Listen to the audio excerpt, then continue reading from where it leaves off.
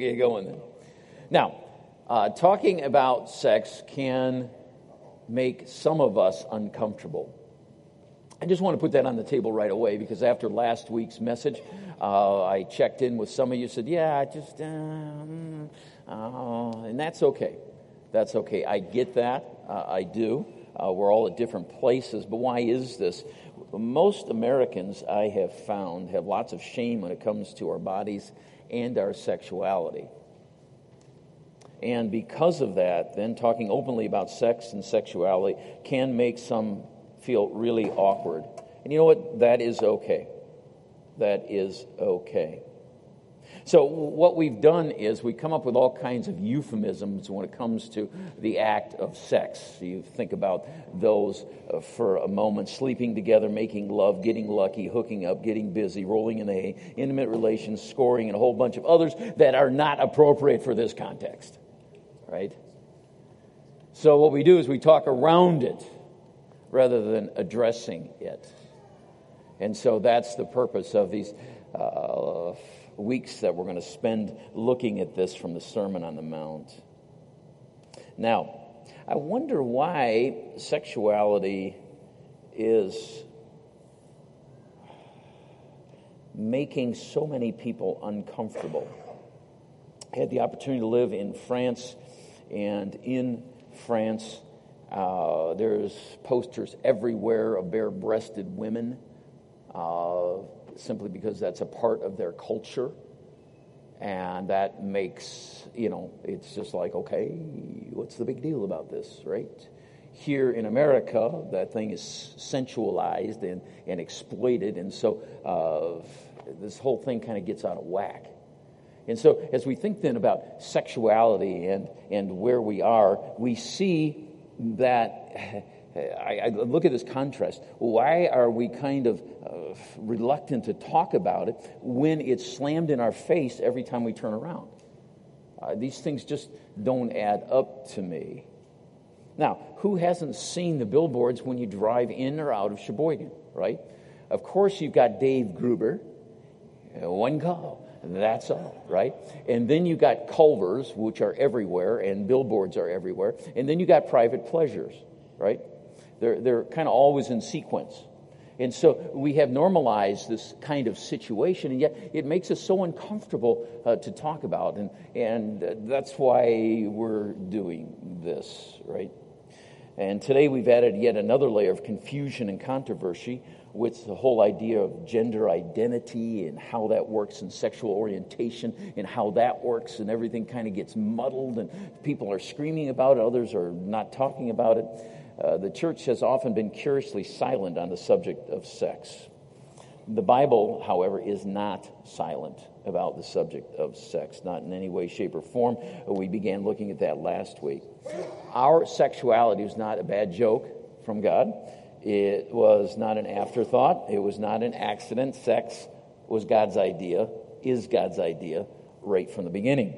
He created it. He put within every individual appetites. One of those appetites is a sexual appetite that comes from God himself. He didn't do it to torture us, but rather to bring joy and fulfillment when expressed in the right context, when we play by his rules. So I want to give you some highlights from last week. We kind of set the stage for our passage in the Sermon on the Mount from Matthew chapter 5 by looking at sexuality in Scripture.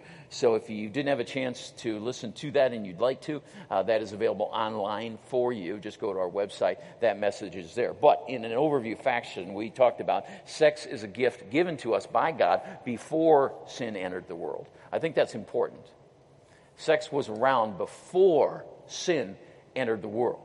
The man and woman were naked and were not ashamed. And so we looked at that whole thing, kind of unpackaged that. Scripture verses are there for you. Secondly, sex is reserved for marriage. It is reserved for marriage. We're going to talk more about that next week than this week. But sex is reserved for marriage. That's God's way of doing it. Obviously, it's not the way it always goes down. And I mentioned to you last week, very, very seldom over these last, I'm going on 40 years in ministry, particularly in the last decade or two. Very seldom do I do premarital for a Christian couple who is not already sexually active. Very seldom. So that's just the state of where we are. And so as we begin thinking about that, God has designed this thing. Sex is reserved for marriage. We looked at passages on that. Thirdly, sex can have some really serious consequences when it's not done God's way. He designed it to function a certain way, and when we violate that, man, we can get off kilter in all kinds of different ways that aren't so good, right? Amen. So, fourthly, sex is a celebration when it is done God's way. When we do it and follow His plan, we looked at those passages from the Song of Solomon. Those are steamy, those are hot, those are smoking. That's really happening, right? Right? And so that reminds us then that sex is a celebration when it's done God's way. Now, last week's deep dive into the sex in Scripture sets us up for some stunning words from Jesus that we're going to package the next 2 days. So all that was background to these words from the Master, from the Sermon on the Mount, found in Matthew chapter 5, verses 27 to 30. Okay, let me read it for you. You have heard the commandment that says you must not commit adultery. But I say anyone who even looks at a woman with lust has already committed adultery with her in his heart. So if your eye, even your good eye, causes you to lust, gouge it out and throw it away. It's better for you to lose one part of your body than for your whole body to be thrown into hell. His words, not mine. And if your hand, even your stronger hand, causes you to sin, cut it off, throw it away. It's better for you to lose one part of your body than for your whole body to be thrown into hell. So how are we supposed to pull this off in a sex-saturated society? How can any of us not lust and commit adultery in our heart when sex is such a part of our culture and our society? How are we supposed to do this? And so we're going to take a look at this. Now, while an issue for both men and women, as we'll see shortly, married and singles, regardless of age or culture, these sexual issues affect all of us. But let me speak about the guys just for a moment, okay? Sex is all guys think about, right? Is that all you think about? Sex is all you think about. You probably heard it said that men think about sex every 7 seconds. That was a stat that was thrown out for a long, long time. If you break that down, that's more than 500 times an hour, more than 8,000 times during the approximately 16 hours a man is awake. That's a lot. That's a lot. 8,000 times. No. Many attribute this myth to the Kinsey Institute. I'm a fan of the Kinsey Institute. It did not come from there. Actual research shows that while men think about sex a lot every 7 seconds, that's ridiculous. That's ridiculous. Right? Some of you are smirking. Now, maybe that's not true. I don't know. Maybe you do. But that's a lot, right? Every 7 seconds, that's like, whoa, okay. But since there's no good way to look at someone's brain for months at a time to determine exactly what they're thinking, but Jesus knows our thoughts, the Scriptures say, The Ohio State University recently approached the question in a little bit different way. They furnished folk with handheld tally counters and told them to track your thoughts about sex, food, and sleep. Okay? So you got a counter, and every time you think about sex, food, or sleep, you got a counter, and you just click it, right? So they did this over a period of months, both men and women. And here's what they found. The average guy tallied 19 sex thoughts per day. Okay, that comes out to once every 1.26 hours. About every hour and a half, a guy thinks about sex. Okay, to compare that with other thoughts in the average male mind, and Arise guys are not average. Let me tell you that. Men counted thinking about food 18 times and sleeping 11 times per day. Okay. Guys, you think that's close? Yeah, nobody's going to admit it. Somebody's pleading the fifth already up here. So, all right, okay. Now let's shift to women. For women, food was number one.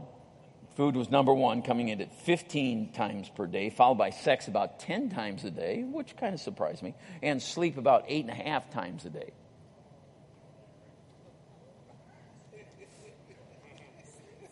Okay, so how long have you been awake so far? Okay, this is fun. So if we take a step back, and I want to talk to the guys again. If I take a step back and think about this, if these stats are true, what are Arise guys thinking about right now? I'm guessing a good romp in the sack followed by a snack and then a nap, right? Men are pretty simple creatures, right? Pretty simple creatures. Those are the appetites that God has given us, right? This is not complicated. It is not that complicated. What about frequency? Oh, boy, I'm going to rattle some cages now. This will be good. People under 30 have sex, on average, 112 times a year. That's a little over twice a week. But that frequency declines to 86 times a year, 30 to 39-year-olds, 69 times annually for those aged 40 to 49, and roughly once a week or 52 times yearly for folk in their 50s and beyond, according to the Kinsey Institute of Research out of Indiana. And I think their stats are interesting. Now, understand this. You can't standardize or normalize this stuff, right? Every couple's different. Every couple is different. But I just wanted to throw out an average so that, if you're wondering about this kind of stuff, these are averages. It has nothing to do with anything. I want you to know that. These are useless stats because every couple is different. And the way you handle your relationship will be different. And there are seasons, aren't there, in life for those of us that are a bit older in which we see ups and downs. And yes, so I don't want any guilt or shame over any of this stuff. It's not at all what we're about here at Arise. We're about freedom. And we're about what's right before God and with my spouse. That's when it becomes healthy, right? And we got to talk about these things. Right? But bottom line is, who's counting anyway? I don't really give a rip what those stats say. What my concern is, what do the scriptures say? What do the scriptures say? So let's get going, shall we? Now, Paul wrote in 1 Thess 4, God's will is for you to be holy. What does the word holy mean, by the way? Set apart. That's right, separate or set apart. In its essence, that's what the word holy means. So he wants us to be set apart. And how do we do that? Paul writes, so stay away from all sexual sin. Then each of you will control his own body and live in holiness and honor, not in lustful passion like the pagans who do not know God and his ways. Never harm or cheat a fellow believer in this matter by violating his wife, for the Lord avenges all such sins. As we have solemnly warned you before. And Paul was writing into some real sexual perversion, both in Thessalonica and in Corinth and in the other churches that he had planted. So he understood this. Now, we read Proverbs 5. Here's some from the wisdom literature. Drink water from your own well. Share your love only with your wife. Why spill the water of your springs in the streets, having sex with just anyone? You should reserve it for yourselves.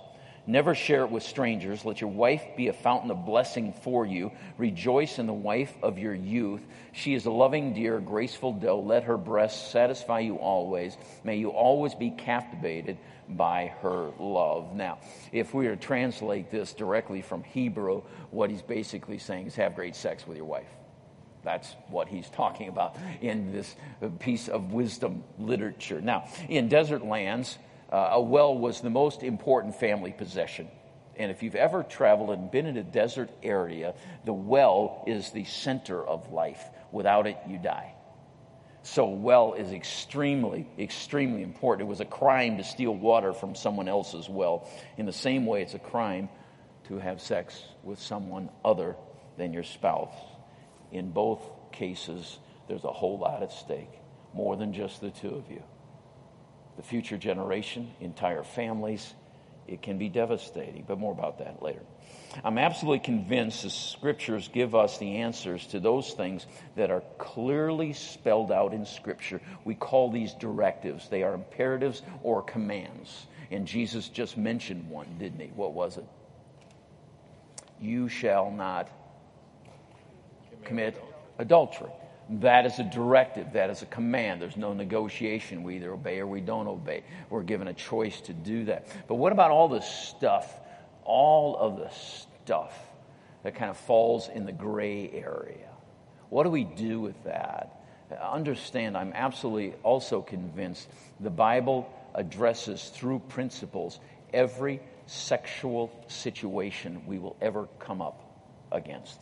Every sexual issue is mentioned by principle in Scripture. There's a principle to cover that. And if you want a big one that covers everything, whether then you eat or drink or whatever you do all to the glory of God. So, if I break this down and I'm looking at stuff like oral sex, masturbation, virtual sex, fantasy, pornography, lingerie, exhibitionism, this whole idea of frequency, age, physical limitations, weariness, seasons, the loss of a spouse, singleness, gender identity. I don't care what issue you bring to me. There is a principle in Scripture which will cover that. Amen. There is nothing new under the sun. What we're experiencing as a culture, as a society, has been done before, probably far more extreme than we're experiencing now. I rest assured, it's been done far more extreme than we're experiencing now. So this is nothing new. This is nothing new. Please understand that, okay? But we have choices to make, each of us, every day, every hour. That's why we sing, Don, right? Lord, I need you. How often? Every hour. I need thee. That's right. That's right. Now, sometimes we get off on the wrong track and we wonder what it would be like to have a relationship with someone other than our spouse. I can assure you every married person in this room has had those thoughts. Maybe you're having them right now. Right? Every single person in this room has had those thoughts. What it would be like to have a relationship with someone other than our spouse. Our imagination fires up and then runs rampant. And what happens there in those situations is the father of lies fuels the fantasy, and now we're off and running. And our brain is going a whole different direction than we intended. Now, we all do it, okay? It's happened to all of us. All of us. So we level the playing field and say, okay, what are we going to do about it then? What happens when that happens? What are we supposed to do? We'll get to that too. But I want to first mention some pathetic yet powerful lies that have come against both in my life and as I work with other people. Here's some lies, right? The answer is just say no. Just say no. It's easy, right? Just say no. Or just stop thinking about it. Just stop thinking about it. How does that work for you? Just stop thinking about it. It doesn't work. It's a lie. It won't change anything. I just need to try harder to be holy. I just need to try harder. I need to do more. Maybe I need to pray more, read the Bible more, or whatever, right? Those are good things, but not the answer exactly. It's up to God to get rid of these feelings and break my habits. God, it's all up to you. I can't do it, so you do it when you want to do it. Otherwise, I'm going to keep doing what I'm doing. I'm just weak. God understands that. You see how that's truth twisted? Are you weak? Yeah. Paul said that in Corinthians, did he not? But my grace is sufficient for you. Therefore, I'll more gladly boast in my weaknesses, that the power of Christ might rest on me. Yes, we are weak, but that one's a lie and it's a twist. All right? I'm the only one with this problem. No, you're not. No, you're not. Okay, I know when to stop. Or the flip side of that, I can stop anytime. How's that working for you? Okay. God made me this way. Why fight it? I'm just going to go with it. Must be his plan because he made me this way. God will never forgive me anyway. Or the classic, the devil made me do it. Right? These are just lies. lies that he's putting in the minds of believers, right? Coming against us to say, it's okay. You don't have to do it God's way. Don't worry about it. Everybody does it. Just let it go, right? But we need to look at the truth. If we're coming up against lies continuing in our society and culture, we need to compare it to the truth. Pontius Pilate asked Jesus, what is truth?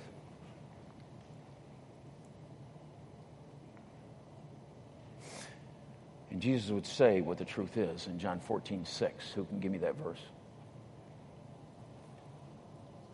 I am the way, the truth, and the life. Jesus is truth, right? He is truth. And Jesus said, you will know the truth, and the truth will set you free. Free from what? The lies, the deception, right? That's some really good news. He will set us free. He will set us free. Now, back to our passage found in Matthew 5. In the previous verses, Jesus had dealt with commandment number 6 in just a few verses ahead of that, in which he said, number 6 of the top 10 commandments, you shall not murder. But then he blew it up and he blew the people away with his startling teaching. I'm telling you that anyone who is so much as angry with a brother or sister is guilty of murder. I've never murdered anybody. Oh, yes, you have. You ever been angry with someone? You've murdered them. He ups the game. Now he moves on to number 7. You shall not commit adultery. You can blow this one up too. You see, anger and lust are two of the most powerful and prominent influences in our lives. Anger and lust, they are often connected with each other. They both have consequences. So what we're going to do is we're going to look even closer by breaking this passage down into bite-sized pieces, because this one's tough to swallow. Okay? So let's break it down. Jesus says, I say to you. I say to you. Now, in the original language, this is emphatic. In other words, he's saying, I, me, myself. The emphasis is on him. He say, I say to you. I say to you. I myself say to you. Why would he possibly say that? Why would he say that? Well, 6 times as we looked at in this passage of Scripture, in these about 16 or 18 verses, he mentions the fact that you have heard that our ancestors were told, and he was referring to what was taught by the religious rabbis of the day. Then he counters it 6 times. You've heard it said, but I say. He's not negating Scripture in any way, shape, or form. What he's doing is negating what the religious leaders were teaching and how they were interpreting Scripture. You've heard it said to our ancestors, but I say to you. And so there's a dramatic shift that happens in this moment. And it's profound. Jesus is putting his teaching over and above the authority of the religious leaders of his day. Now, that didn't make him any friends among the religious types, and as he goes public with his ministry, 3.5 years later, same religious leaders would tack him to a cross because he said that. You've heard these guys say, but I say to you. And they said, you're not going to say that to us anymore. We're going to handle this problem. We're going to kill you. And from that moment, they attempted to find a way to do it, because he put his authority over that of the religious teachers. This is a profound moment in this passage of Scripture. Didn't make him any friends, that's for sure, except among sinners. Okay. So, let's break it down. Here we go. Let's see what Jesus says. I say to you. Next word I want to look at is looks. If anyone looks at a woman with lust in her, the word looks is a present participle. That's important because it emphasizes and points out the continuous action of looking. The continuous action of looking. This isn't accidental or involuntary. Oops, I just looked there, but it's intentional and it's repeated. Okay? It's not accidental. It's intentional. Okay, so let's demonstrate this, shall we? Dustin, why don't you stand? Greg, why don't you stand? Okay. Now,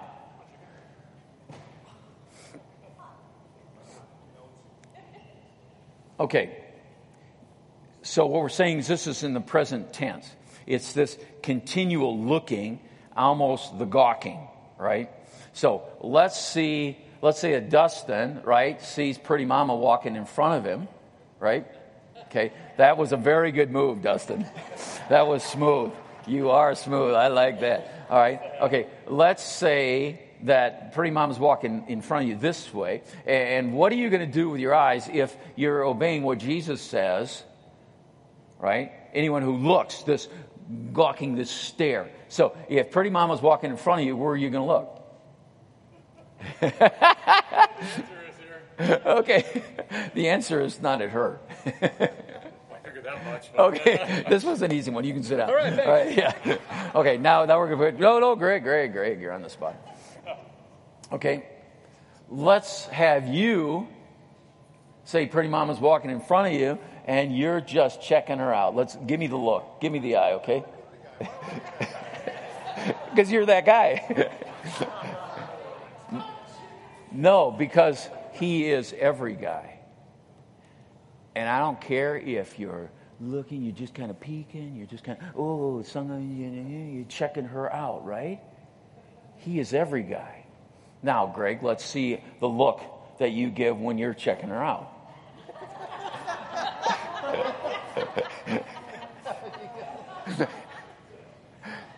Quit looking at me. Is that all you think about is sex? Okay, you can sit down before I get myself in big trouble here. Thanks, guys. Thanks. But there's a big difference between this look, not the little whoops, right? But this fixated. And we'll come back to that again in just a moment. Jesus is not talking about the unexpected and often inevitable exposure to sexual temptation. We live in a society where we will be exposed. We will be tempted. Temptation is unavoidable and it's universal. It's everywhere and in everything and comes to every one of us. So early on, one of the verses that I memorized to help me comes from 1 Corinthians 10:13. This is New American Standard. No temptation has overtaken you, but such is common to man. And God is faithful, who will not allow you to be tempted beyond what you're able. But with the way of temptation will provide the way of escape also, so that you may be able to endure it.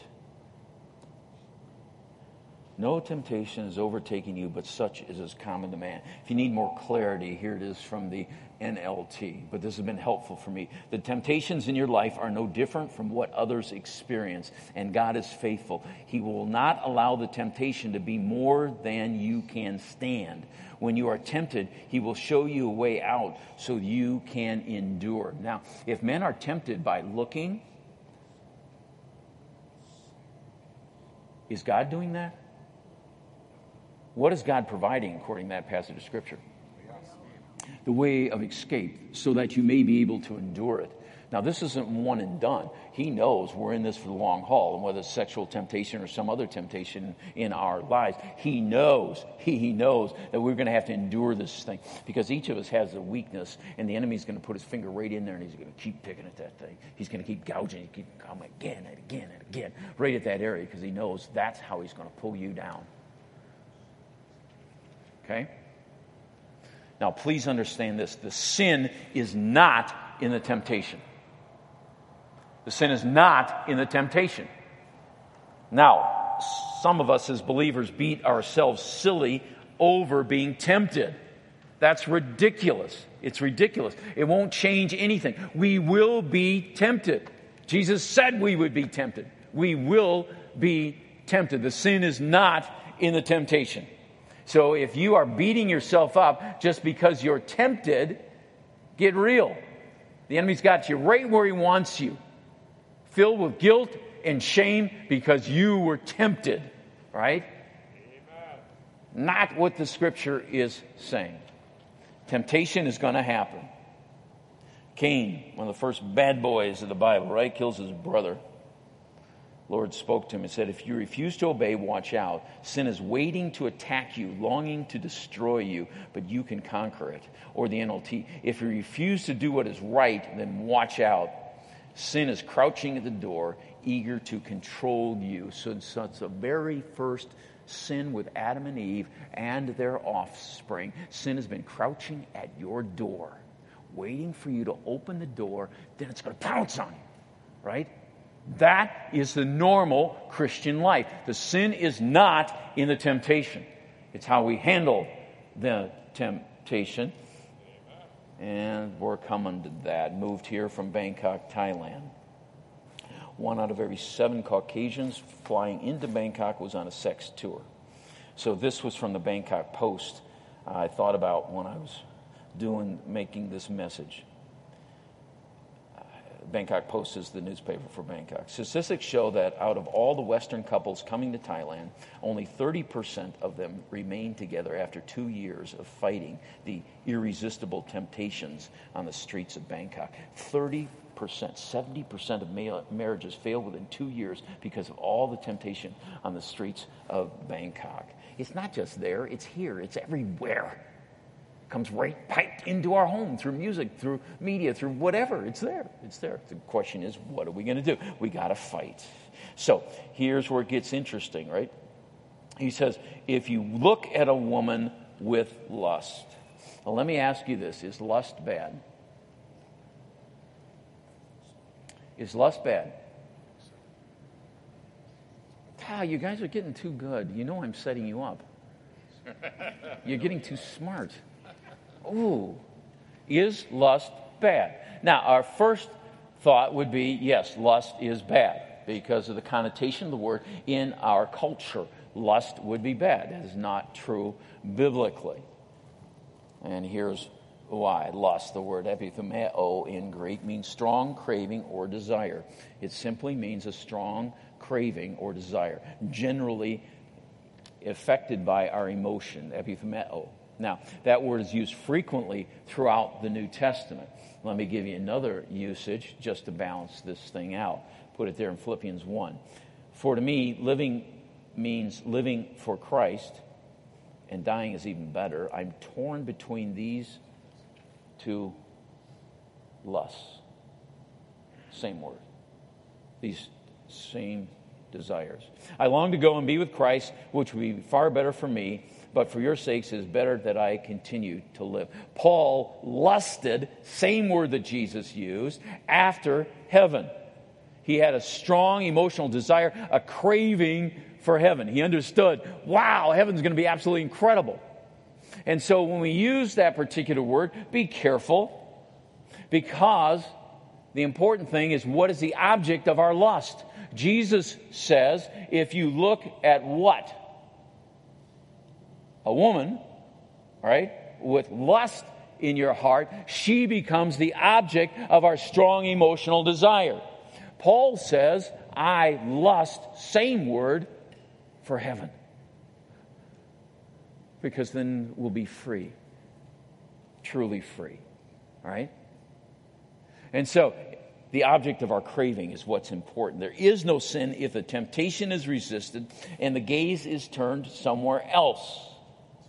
That's where the whole process begins, is in that one gaze. It's that lingering leer in order to satisfy the lustful desires that Jesus is condemning, because it points to the condition of our heart. It is not set on things above, it's set on things here, and I am looking to fulfill my lustful desires this way, right?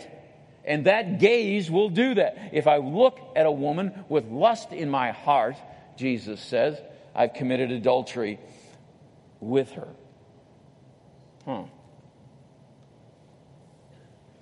Also, I want to remind us that women can be just as susceptible to lustful looking. Singles, married, I don't care who you are, what your age is, what your race is, doesn't make any difference. We're all the same when it comes to this issue of the heart. Origen was an early church father. He lived from 185 to 254. One of the more exceptional writers in the early church. He was so convicted by his own lust from these exact words that he had himself castrated. He said, I've got to handle the lustful condition of my heart. And you asked last week about, hey, why don't we go to a monastery or convent? Would that make things better? Do you think Origen, having himself castrated, solved his problem with lust? We know it won't. And then you're going to get confused because you're going to say, why did Jesus say gouge out your eye or cut off your arm? Was he looking to solve the problem that way? I don't think so. Because every guy in here has your right eye. Every single guy does. And every one of you, including me, has fallen to the wrong thought. So why do you still have your right eye?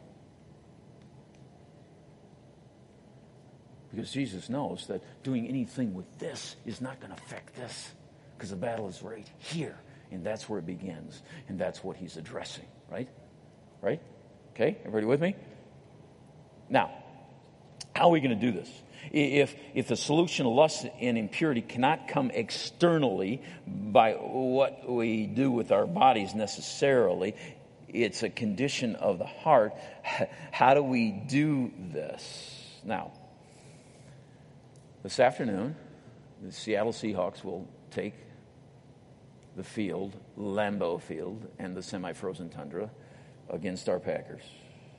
We can rest assured that both teams have watched endless hours of video of their opponent's games. Why does a sports team watch endless hours of their opponent? Why do they do that?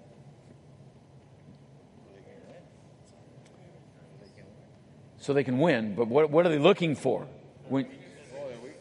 Looking for their weaknesses and their strengths. Exactly. They want to exploit the weaknesses and stay away from the team's strengths, right? Same exact principle comes when it comes to living the Christian life. The Bible declares that Christians have an accomplished adversary who is relentless and ruthless, and he doesn't take vacations and he doesn't take breaks.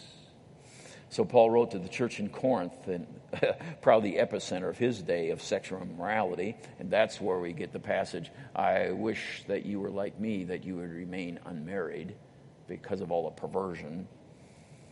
And he reminded them to follow God closely so that Satan might not outsmart us, for we are familiar with his evil schemes. We have to know our opponent. Now, I've always been fascinated by the fact the same Greek word, pyrosmos, means temptation or trial. The same word means temptation or trial. Think about that with me just for a moment. The same word means temptation or trial. Why would that be? Why would that be? What determines if that thing that comes into my life is a test or a trial? If the same word in Greek means test or temptation, what determines if this thing is a test or a trial?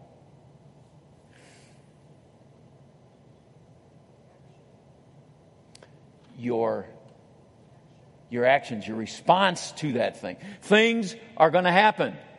Things do happen. Things come into our lives. Now, whether that thing becomes a temptation or a trial is based on what we do with it at that moment. When things happen in our lives, I believe personally that everything that happens is for a reason. Do you believe that? Because I believe in a sovereign God who absolutely is in charge of all things, and everything that happens in my life is for a reason. I am convinced of that. But God, in his incredible love, has given me a choice with what to do with that in that moment. Right? Everything that happens will either strengthen us or destroy us. It will either build us up or it will drag us down. You see, what's really important is what happens in us, not what happens to us. And guys can complain, oh, I'm tempted, it's everywhere at work, it's everywhere. And okay. That's not what's important. It's going to happen to us, to all of us. The issue is what's happening inside of us when it happens to us. And so the same Greek word either means test or trial. This I can assure us. God wants us to walk in victory. He wants us to walk in victory. That is His plan for us. James 1 says, God tempts no one. He isn't a God who tempts, but it's the same Greek word, right? Rather, He wants that to be a test. Count it all joy, my brothers, when you face tests, same Greek word, or for temptation of many kinds. Because the testing of your faith will lead to perseverance, and perseverance to maturity. He wants us to grow up. He wants us to grow up. And testing is the only way that we can grow. But what happens? It will either pull us up or drag us down. A wrong response on our part can take God's testing, which He allowed to come into our lives.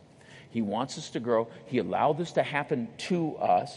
It was meant for our good. It was meant for our growth. It's tough. It's hard. But He knows we can take it. He's not going to give us more than we could handle. He'll provide the way of escape also so that we may be able to endure it. And we make a wrong choice, and then it becomes temptation and sin and stumbling.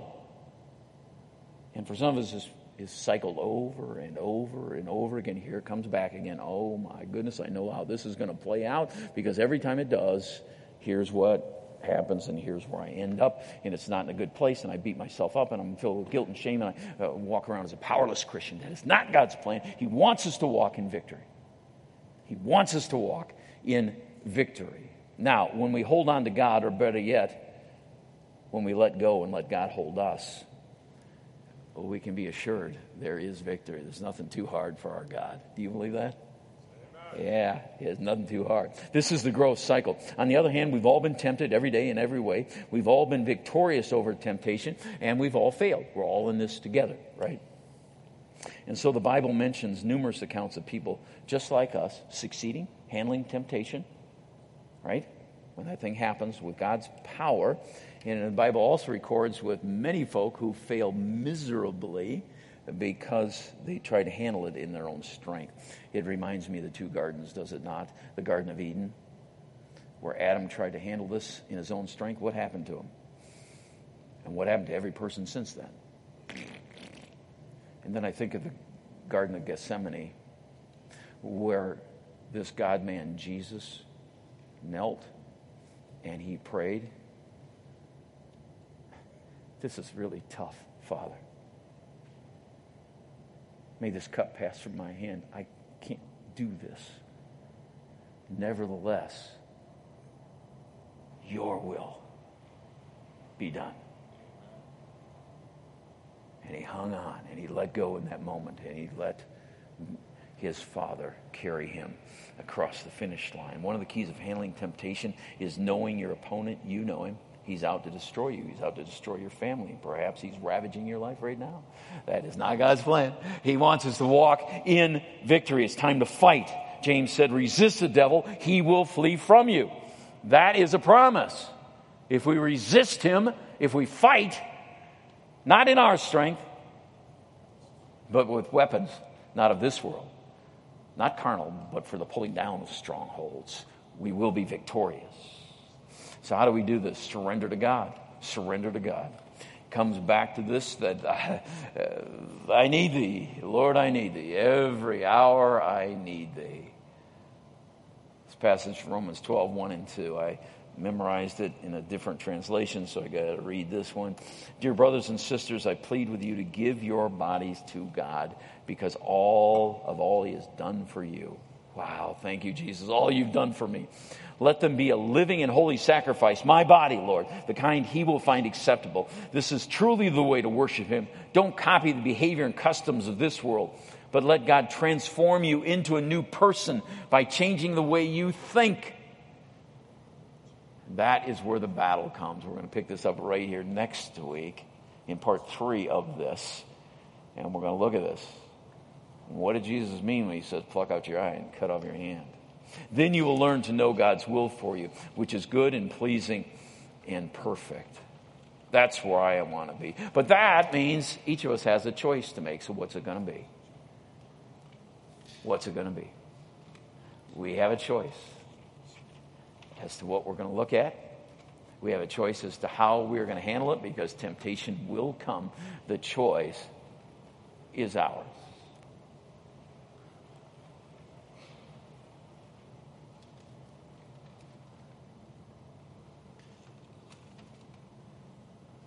Just to make sure I've been clear this morning. Any questions about what we've talked about? Sam, why don't you come on up?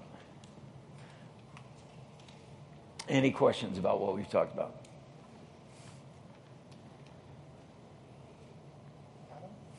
Wayne is not going to the altar in repentance, by the way.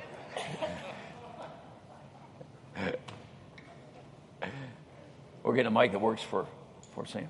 Good. Any questions about what we talked about? Is it clear? Okay. A little harder to do, isn't it? But understand we're in this together. And if we're going to make an impact on our community, we've got to be people that are set apart. Not perfect. Nope. Because we're all going to stumble. We're going to look at what that word stumble means from this passage of Scripture next week. But walking in victory. I'm excited about where we're going. I'm excited about the people that God will bring us. Now,